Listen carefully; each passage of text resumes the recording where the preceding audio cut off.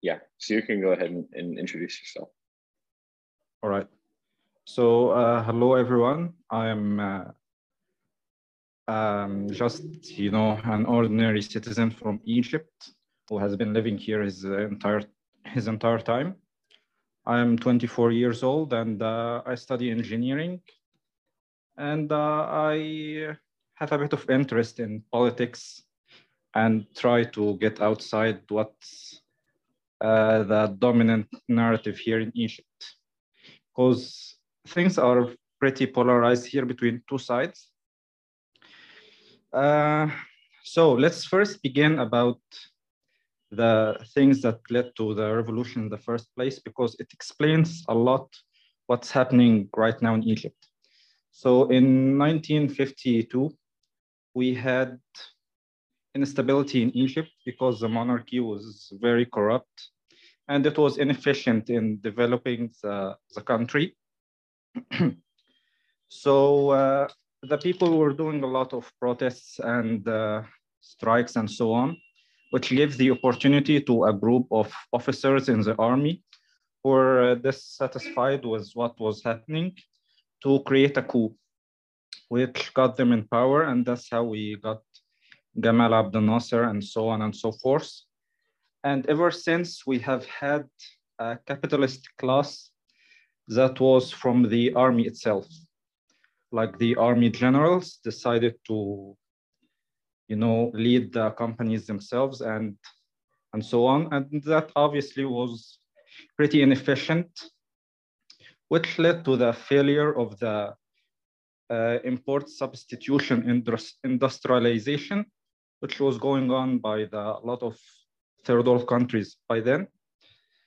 And this led to the moment Anwar Sadat took over, and he basically decided to give up any idea of having an independent Egypt and decided to bow, so to speak, to the West, which started with the World Bank assistance and so on, which led to him cutting subsidies.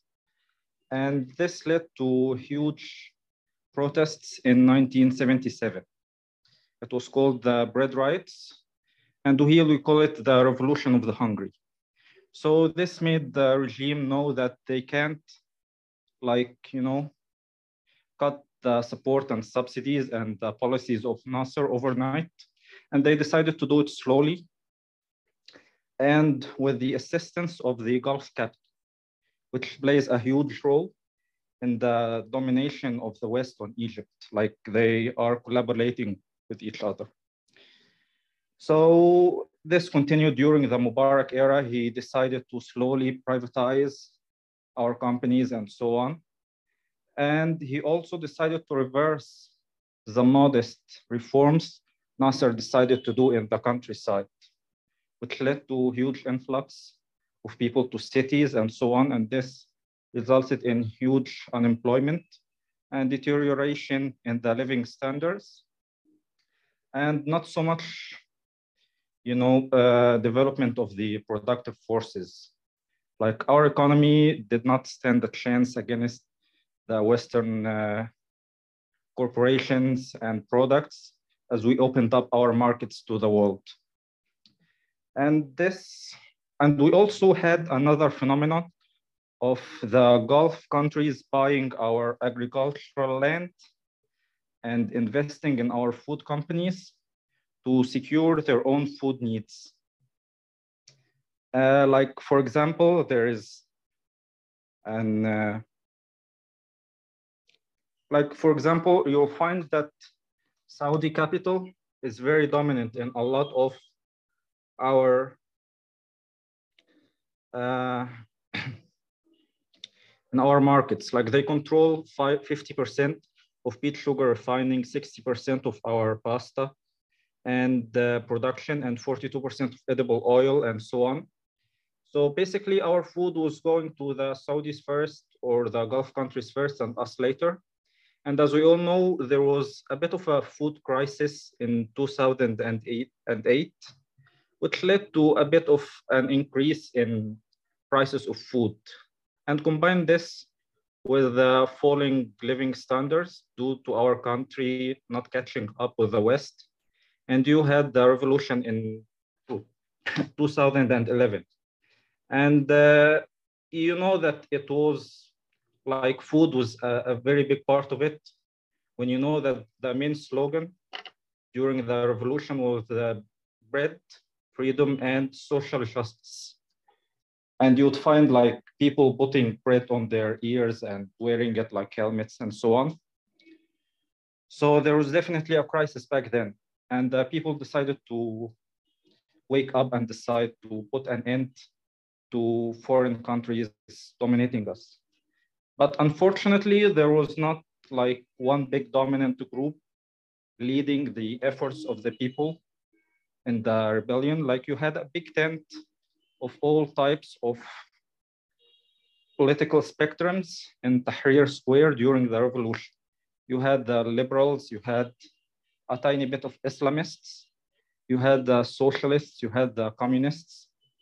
But unfortunately, because of oppression during Mubarak era for the leftists, there was not, how do you say it, like a political party that could combine the efforts of the people, the spontaneous uprising, and aim it at something constructive to replace the old regime.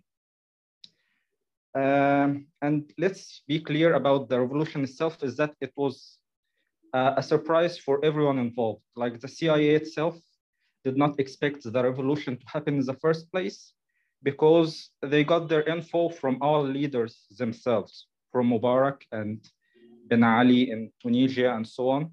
So they did not expect it. And even at first, they supported Mubarak. But then when they saw that the numbers in Tahrir Square were pretty huge and they could not stop it, they thought of destroying the revolution by subverting it, by funding some groups who appear that they are opposition to the Mubarak regime, but at the same time, they can continue the new liberal project in Egypt. And that's where the Muslim Brotherhood appeared. The Muslim Brotherhood, as we all know, it has always been pretty much a tool of the West to try to have them like a second option in case that the secular regimes of Mubarak or Sadat decide to go their independent path or fall to any problems. So, and Mubarak as well was using the Brotherhood as a way of keeping himself in power. Like he knew that the Egyptians would be worried about Islamists going to power, like liberals, Christians, and socialists would be worried about them. So he kept them like as a sort of controlled opposition to show the people that if I fail, these ones will come to power. And thus the West found a pretty good replacement to the the Mubarak regime in the form of the Muslim Brotherhood. And they decided to help them come to power through Gulf capital, especially Qatari aid to the Muslim Brotherhood. And at the same time, the Egyptian military, which has been a sort of a deep state in itself since Gamal Abdel Nasser took power, they were satisfied to be ruling from the shadows, while someone like Mubarak and his party do the ruling in front of the people. So they were controlling the economy, but from the shadows. They did not like appearing in the open. But when the revolution happened, they had to come out in the open and pretend to be on the side of the people. Like they appeared in the streets in their armor, and they decided not to shoot the people because they knew that they would lose any power that they had that way. And at the same time, they were very glad that the Muslim Brotherhood would take power because they thought that they would continue ruling from the shadows while the Muslim Brotherhood rules from the outside. And for a time, for nearly a year, from 2015 2011 to 2012, there was an alliance between the Muslim Brotherhood and the army to stop the forces of the revolution, to reverse any aspiration for the people by the people for freedom, and to continue the new liberal project. Because let's be clear about it, the Muslim Brotherhood were not against the policies of neoliberalism. They simply wanted to be the class in power. So it was a dream for the Muslim Brotherhood to take control of Egypt. So as soon as the Muslim Brotherhood decided to fill the vacuum from the chaos of the revolution, they started right away trying to, to take power from the military. Like when Mohamed Morsi won the presidential elections, and after winning the parliamentary elections as well, they were pretty much, let's say, they rose to power very quickly and had a lot of power, more than they expected before. Like it was the first time in their history to have such a large degree of control in Egypt. But at the same time, they decided to hurry up, and instead of slowly hitting away at the military and trying to reduce their power, they decided to do it very quickly. And this worried the military, but at the same time, they were worried of being shown to the open that they want to take power, but they had no other choice because they saw that the people were not satisfied with the rule of Muslim Brotherhood, that the aspirations of the revolution did not happen, that they did not improve the living conditions. And you also had a group of businessmen that were aligned with the army, and naturally army businessmen who started funding groups to try to make the people make a popular demonstration against the Muslim Brotherhood. So you had a movement like Tamarud, which tried to appear as a popular movement, but in actuality, it was funded by the Gulf capital to decide to make the people hate the Muslim Brotherhood and go out in demonstrations against them and so on. So the people in 2013 decided to go out in the streets and to remove the Muslim Brotherhood from power, because the economic conditions were not improving that much. And the military decided to capitalize on that.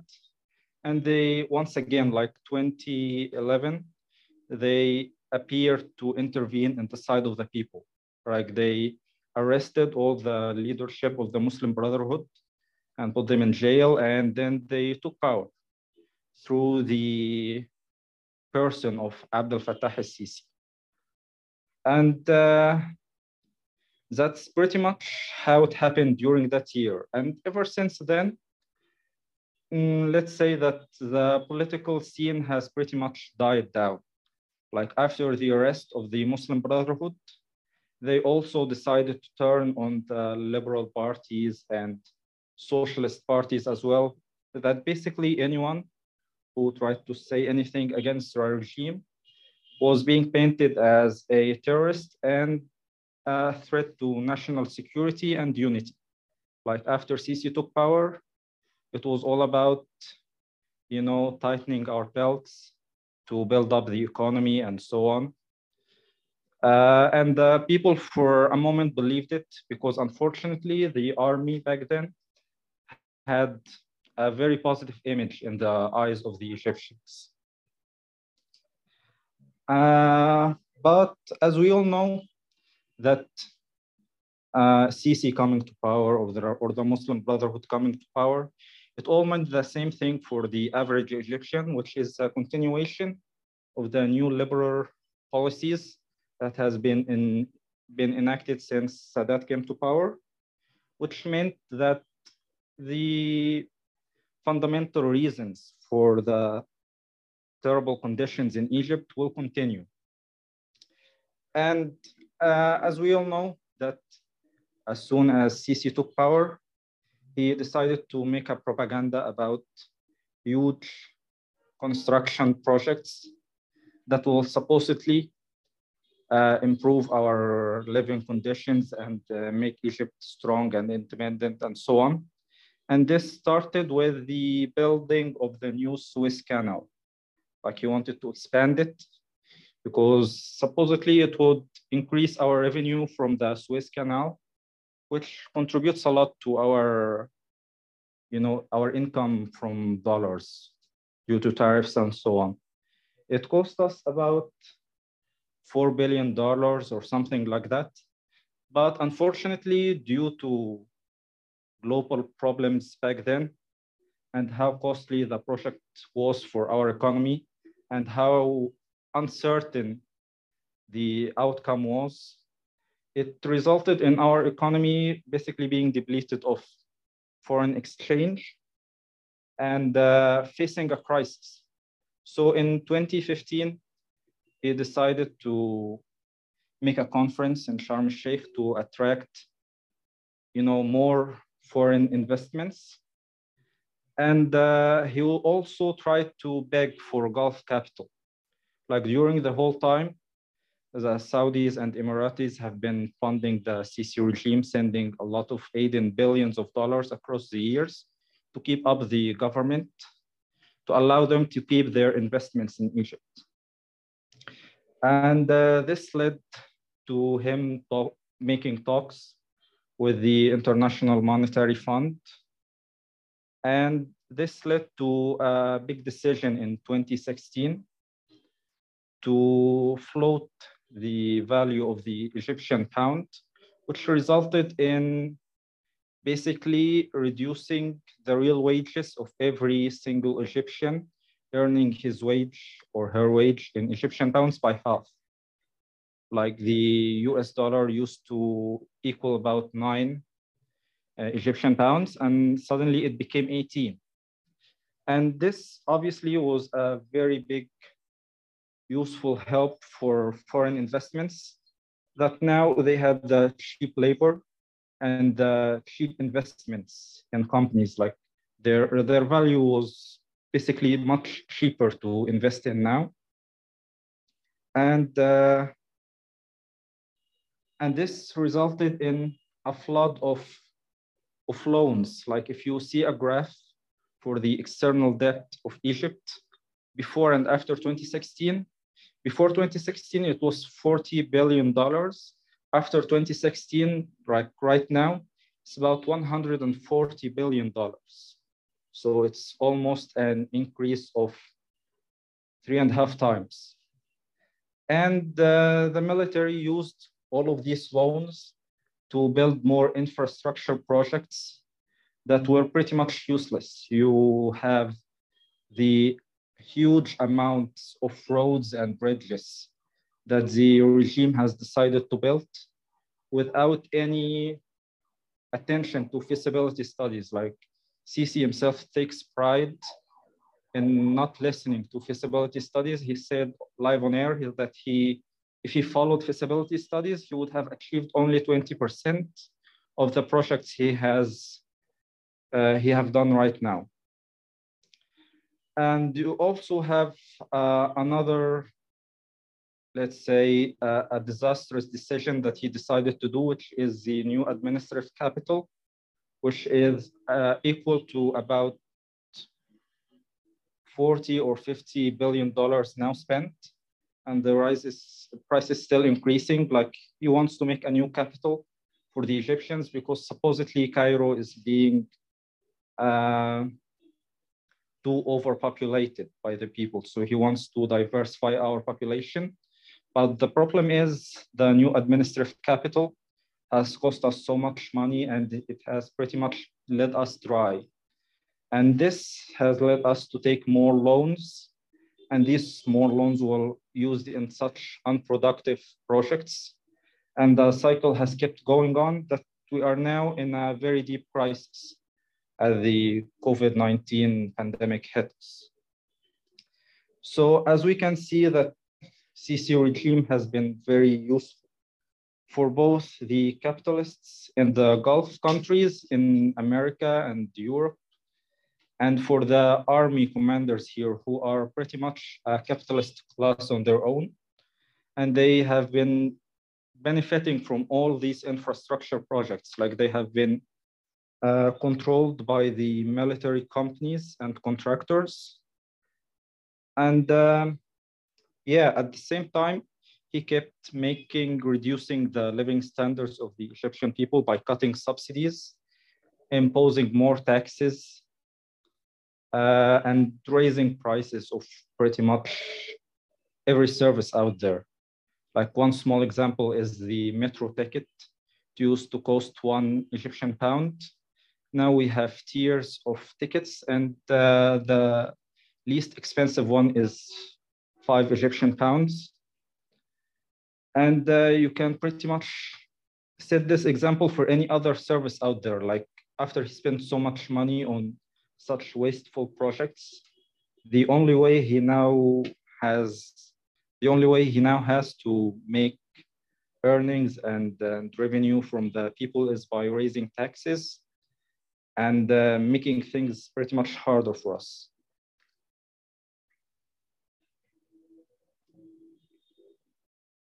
Well, thank you.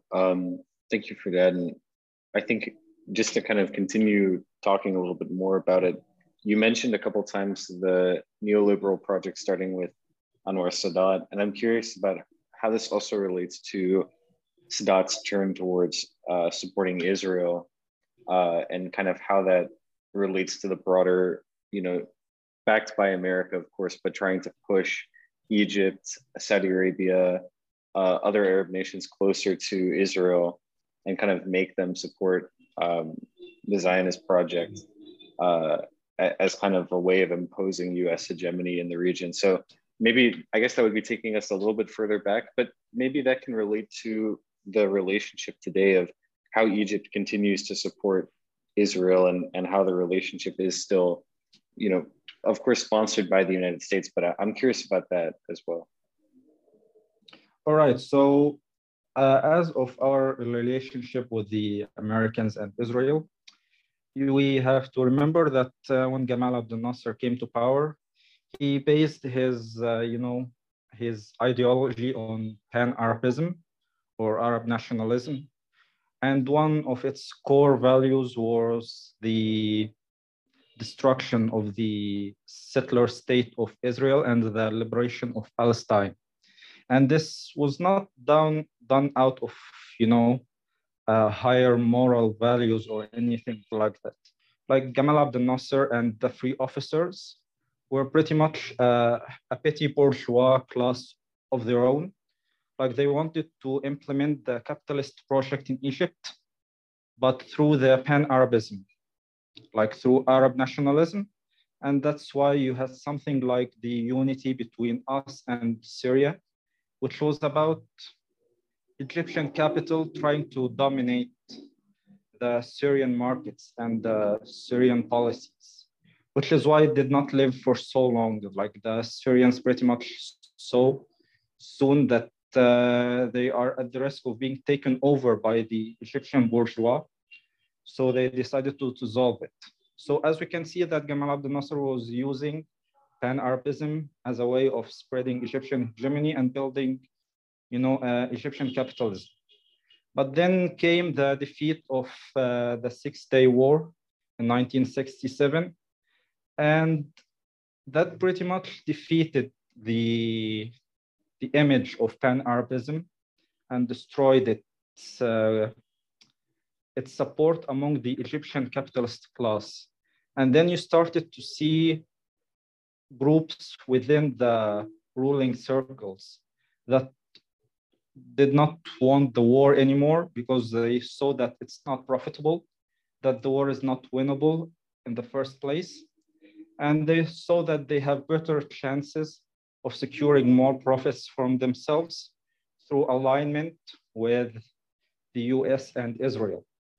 And that's where Sadat came in, but he did not want to do it right away because he knew that if he wanted to normalize relationship with Israel right away while Sinai was still occupied, he knew that the Egyptian people would go out in revolts against him. And already before the war in 1973, the people were pressuring him to attack Israel and try to liberate our lands.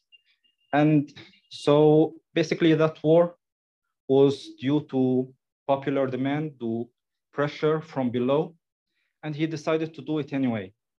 So of course we managed to fight it, and then we got encircled and our armies lost and so on. But at least Sadat managed to make his message clear that he is ready for peace as long as all Egyptian land is restored. And this pretty much was good for everyone involved. Like the US finally managed to get Egypt on its side, and Israel managed to make the largest Arab country on its side as well. And the Egyptian capitalists managed to stop the war and focus on earning money inside, and not being concerned with fighting Israel and wasting resources on it, while at the same time saving their dignity and prestige among the Egyptian people.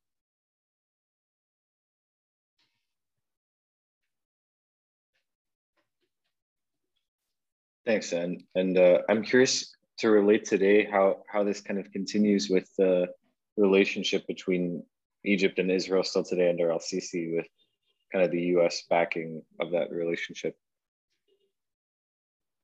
Well, it has pretty much continued ever since then, even during the year of Muslim Brotherhood rule.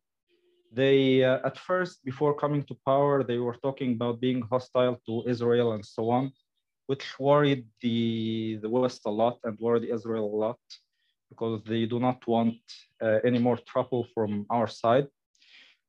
Which is why through Gulf Capital, they managed to convince the Muslim Brotherhood to drop any notions of fighting against Israel. And that's why you found the Muslim Brotherhood toned down their hatred a lot to Israel by the time they took power. And we also we have to remember that Egypt receives a lot of aid from the US for in exchange for being at peace with Israel.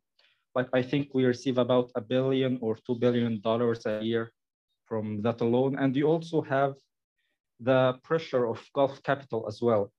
Like Gulf capital and capitalists in Saudi Arabia and United Arab Emirates are like in alliance with the West. Like during the revolution, they were the channel through which aid arrived to us. Like the West could not do it directly because the people here would be angry. So they relied on the Gulf capital to give us aid in exchange for remaining within the Western camp. So you can see that the ruling class in Egypt did not or could not gain anything from opposing the American hegemony, considering that there was no alternative for us, like no aid from Russia or China in exchange for doing that. And this pretty much continues to this day. Like it ramped up even more with recently, like there was a conference in Negev in Israel about more collaboration between Egypt, Israel, Bahrain, and the United Arab Emirates, basically all the countries that have normalized relations with Israel. And you can expect that this will continue even more. Yeah, I guess I'm also interested with that, with the contemporary scene in Egypt, about kind of, so I guess two questions, which the first would be, and I guess they're kind of related, which is on the left in Egypt, like I guess we can talk a little bit about that. I know we talked briefly about this, about whether there is still a left, what is left of the political left in Egypt. And then very related to that, I suppose, is the jailing of political dissidents and the political prisoners. If you can talk a little bit about that and how the government has kind of gone very far in jailing a lot of political dissidents, and how this relates to, I guess, crushing any potential left-wing activity in the country. Okay, I see. So about the left in Egypt, it's safe to say that it's in a very deep crisis right now. And like even before the revolution in 2011, it was also in crisis.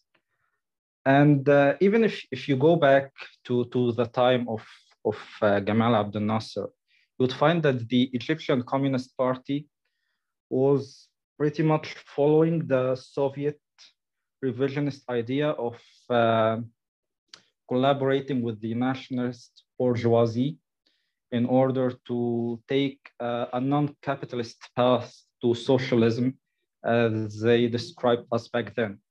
So as you can see that the Egyptian left was, not as influential as other countries back then. It was facing an ideological crisis. And this continued during the Sadat era.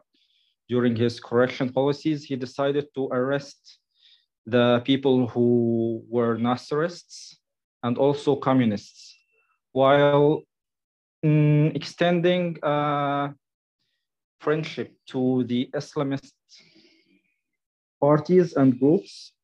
So this led to a huge decline in the whatever insignificant or whatever influence the left has then. It was taken over by the Islamists. And Sadat was pretty much satisfied with that. Like he was happy with being friends with the Islamists, considering that they were also funded by the Americans during the war in Afghanistan and so on. And he saw them as a counterweight to the left. So he made an alliance with them. And it continued also during Mubarak era, like I told you, that they also gave like limited autonomy to the Muslim Brotherhood. They were painted as the opposition during his rule. And unfortunately, the left was unable to make any sufficient alternative to both these sides, whether the side of the army or the side of the Muslim Brotherhood. And I frankly don't know what is the reason for this. I guess it has to do with the defeat of socialism worldwide, like the dissolution of the Soviet Union and China's turn to capitalism and pragmatism more than any, sticking to a coherent internationalist socialist ideology. And you can also say that the left is not really involved in the everyday struggles of the workers. Like you had in 2008, the infamous protests of textile factories workers in Mahalla. They were angry about the lack of wages and so on and so forth, and they burned pictures of Mubarak, and they had strikes and so on. But unfortunately, there was not, as far as I know, there was not any presence by the socialists or communists. Maybe there were some elements in the trade unions there, but there was no obvious socialist party as far as I am aware. And you can also see that there was a lack of vision by the existing communist parties or socialist parties. Like you have a party like the Revolutionary Socialists. It has been existing, but unfortunately, it's very small in presence, like a very small membership and so on. And even they are not sure how to deal with the Muslim Brotherhood. Like sometimes they would say that they are reactionary and we have to side against them. And sometimes they say that they can be a progressive force against the hegemony of the Egyptian army. So as you can see that it's more about tailism or seeing what's currently happening and reacting to it instead of doing things themselves, like trying to take the initiative. And you also have something like the Egyptian Communist Party, which should be the most known party or most known communist party here in Egypt. First off, nobody knows about it, nobody cares about it. And second thing, they made some really weird statements, like after the coup by Al-Sisi in 2013, they pretty much supported it fully, like they fully supported it. They said that it's a progressive thing and a progressive revolution against the reactionary elements of the Muslim Brotherhood. So you can see that there is a very deep crisis among the left. It can't make its own identity, its own front to try to attract the people, to try to channel their energies into change, to try to show them why things are what they are like now in Egypt.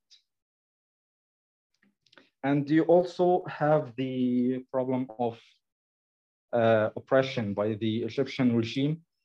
Like ever since Sisi took power, the state decided to ramp up the surveillance of civilians, the arrest of anyone who tries to protest. Like you only need to take a sign against the government and stand in Tahrir Square to get arrested. So as you can see that they do not allow any space for any talk at all. So they try to prevent the sparks that appeared during Mubarak era by stopping pretty much any political activities. And you can also see that in universities. Like before that, we used to have the student groups or like, they were like semi-political groups or like students of socialists, for example, would form together for a group of students and so on. The government decided to dissolve all of that as well and declare it illegal. And you now have students groups made by the regime itself to try to channel all the youth energy towards these to make the state involved in pretty much every aspect of political life.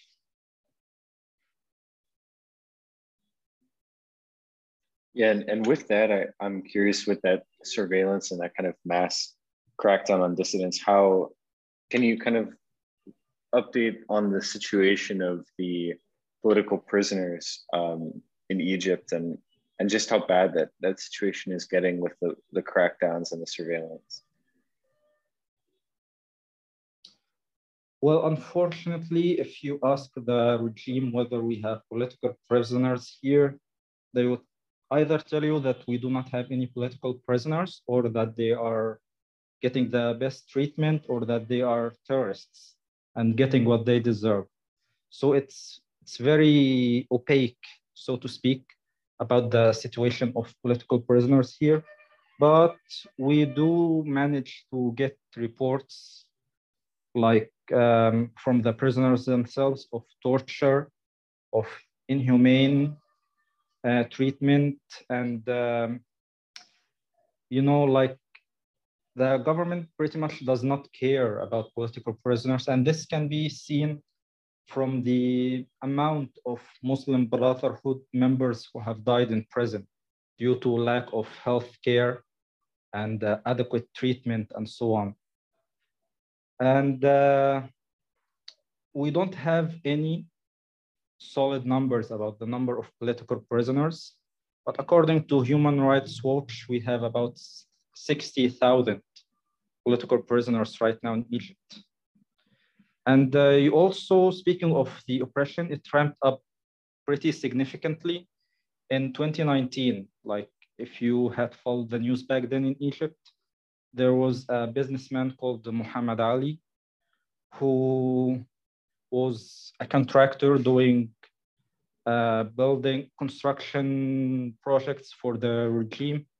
And they decided to swindle him of his money and not pay him. So he escaped to Spain and decided to make videos about it on YouTube. And these videos managed to get a lot of attention. And a lot of people, got angry. And this resulted in very small scale protests in mid-September, I guess. And it took a lot of people by surprise. But unfortunately, due to surveillance cameras all over Cairo and during to the state securities apparatus moving very quickly, they managed to arrest a lot of people. And even then, people were anticipating a revolution on the next Friday. But if you had gone down the streets that day, you would have found the police presence in pretty much every area in Cairo, like not just Tahrir Square or the downtown area. You would find them even in the slums. And back then, they pretty much arrested people or arrested men specifically randomly. You only had to be walking down the street, like literally you only had to be walking down the street to be arrested by them. And huge numbers were arrested back then. And the crackdown was so brutal and so chaotic and arbitrary that even figures from the media decided to say that the government is going way too extreme with its, with its watch of the order in Egypt. And this resulted in the regime releasing some prisoners back then. But as you can see that it's the regime has pretty much free reign in arresting people, and you can't really complain about it.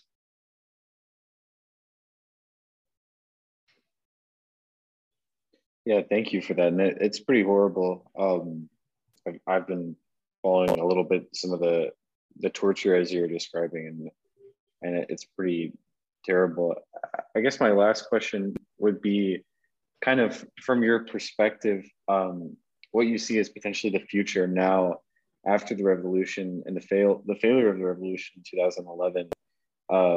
What do you see as the future kind of going forward? Like I know with the recent Ukraine crisis, now this has had an effect on Egypt and has caused like the food crisis that is growing. But also, how do you see Egypt's relationship to America and to Israel and to Saudi Arabia kind of developing further as this conflict with the United States and Iran kind of continues to develop in the Middle East and continues to grow, and Egypt is pretty much firmly on the US side. Kind of what do you see as the possibilities for change and potential future activity to change the situation in Egypt? Well, we can be clear that the conditions that led to the Arab Spring in the Middle East in general are still there and have only gotten worse. Like the Middle East region is the most unequal region when it comes to income disparity. So the oppression is still there, the suffering is still there, the poverty levels have only gone up since the revolution of 2011. And pretty much when you look at any aspect like education, healthcare, wages, like even like something as the freedom of speech, everything has gotten much, much worse since 2011. So another rebellion or revolution is inevitable, since the worse things get, the more the people will be angry. But if a revolution happens this time in Egypt, it will be pretty much unique because, as I said before, the army preferred to be in the shadows, to rule Egypt from the shadows during Mubarak's era or during the Muslim Brotherhood era.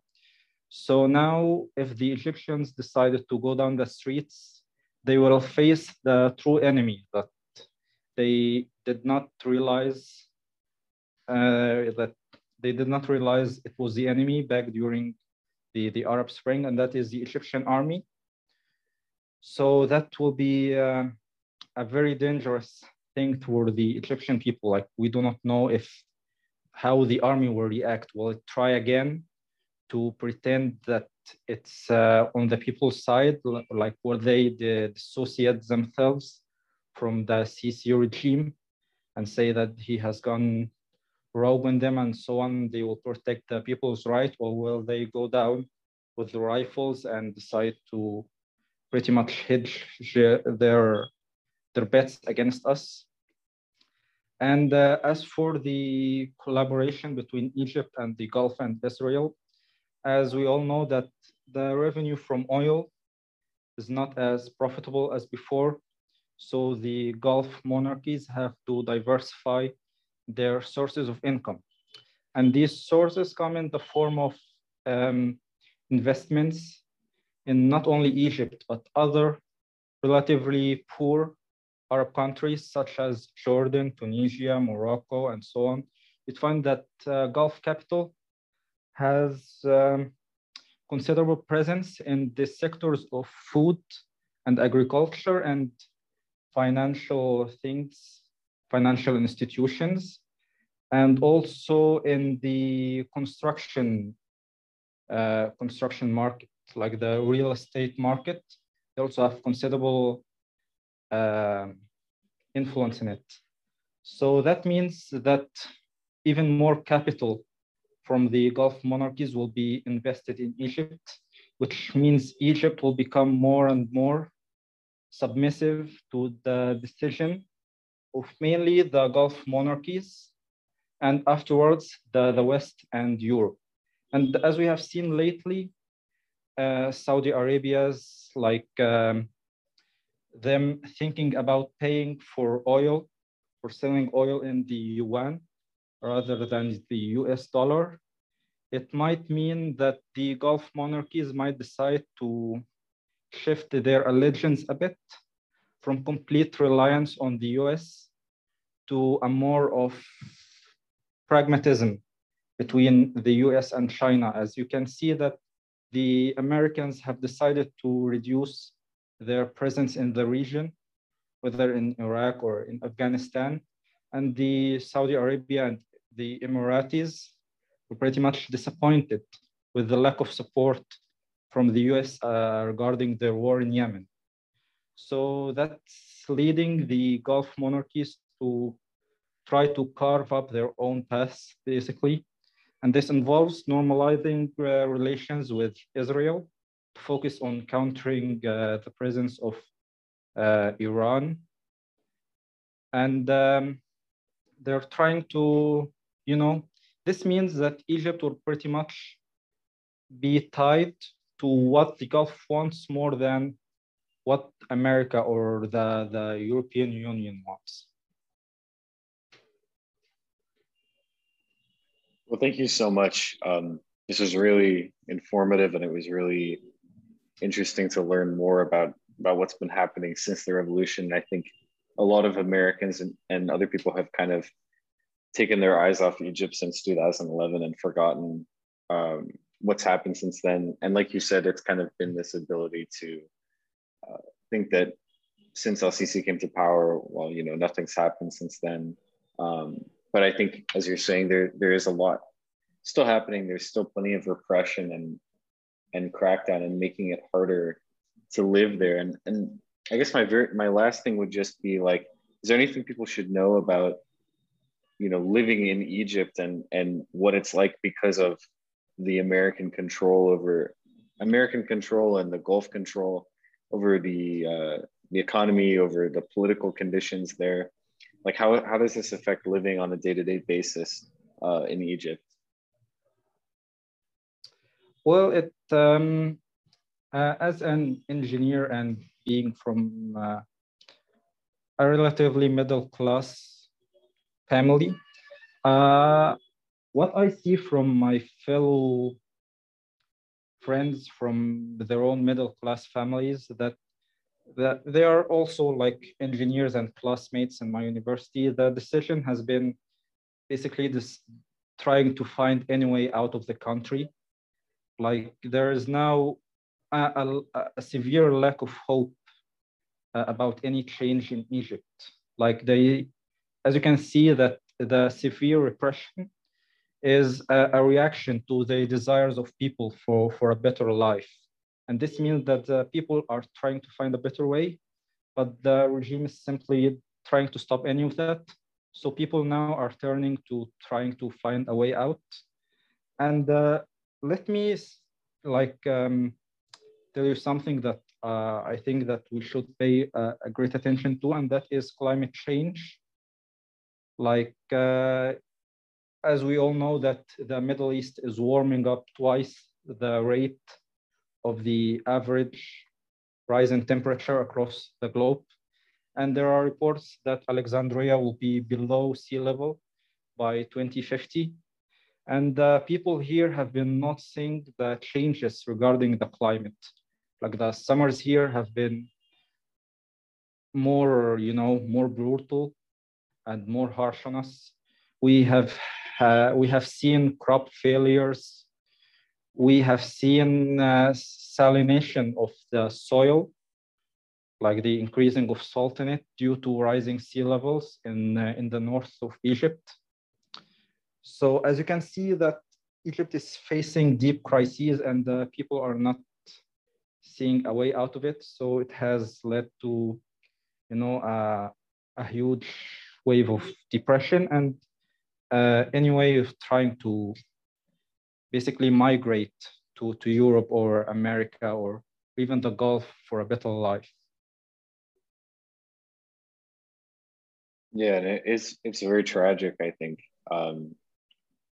how destabilizing the role of the United States is and making so many people have to leave the country in order to have any opportunity. And I think also, like you're saying, that the impact of climate change, already we're seeing now the food crisis, as I said, from Ukraine, that has been happening for a long time, not just starting with Ukraine, but now is being intensified as well. And climate change plays a huge role in that.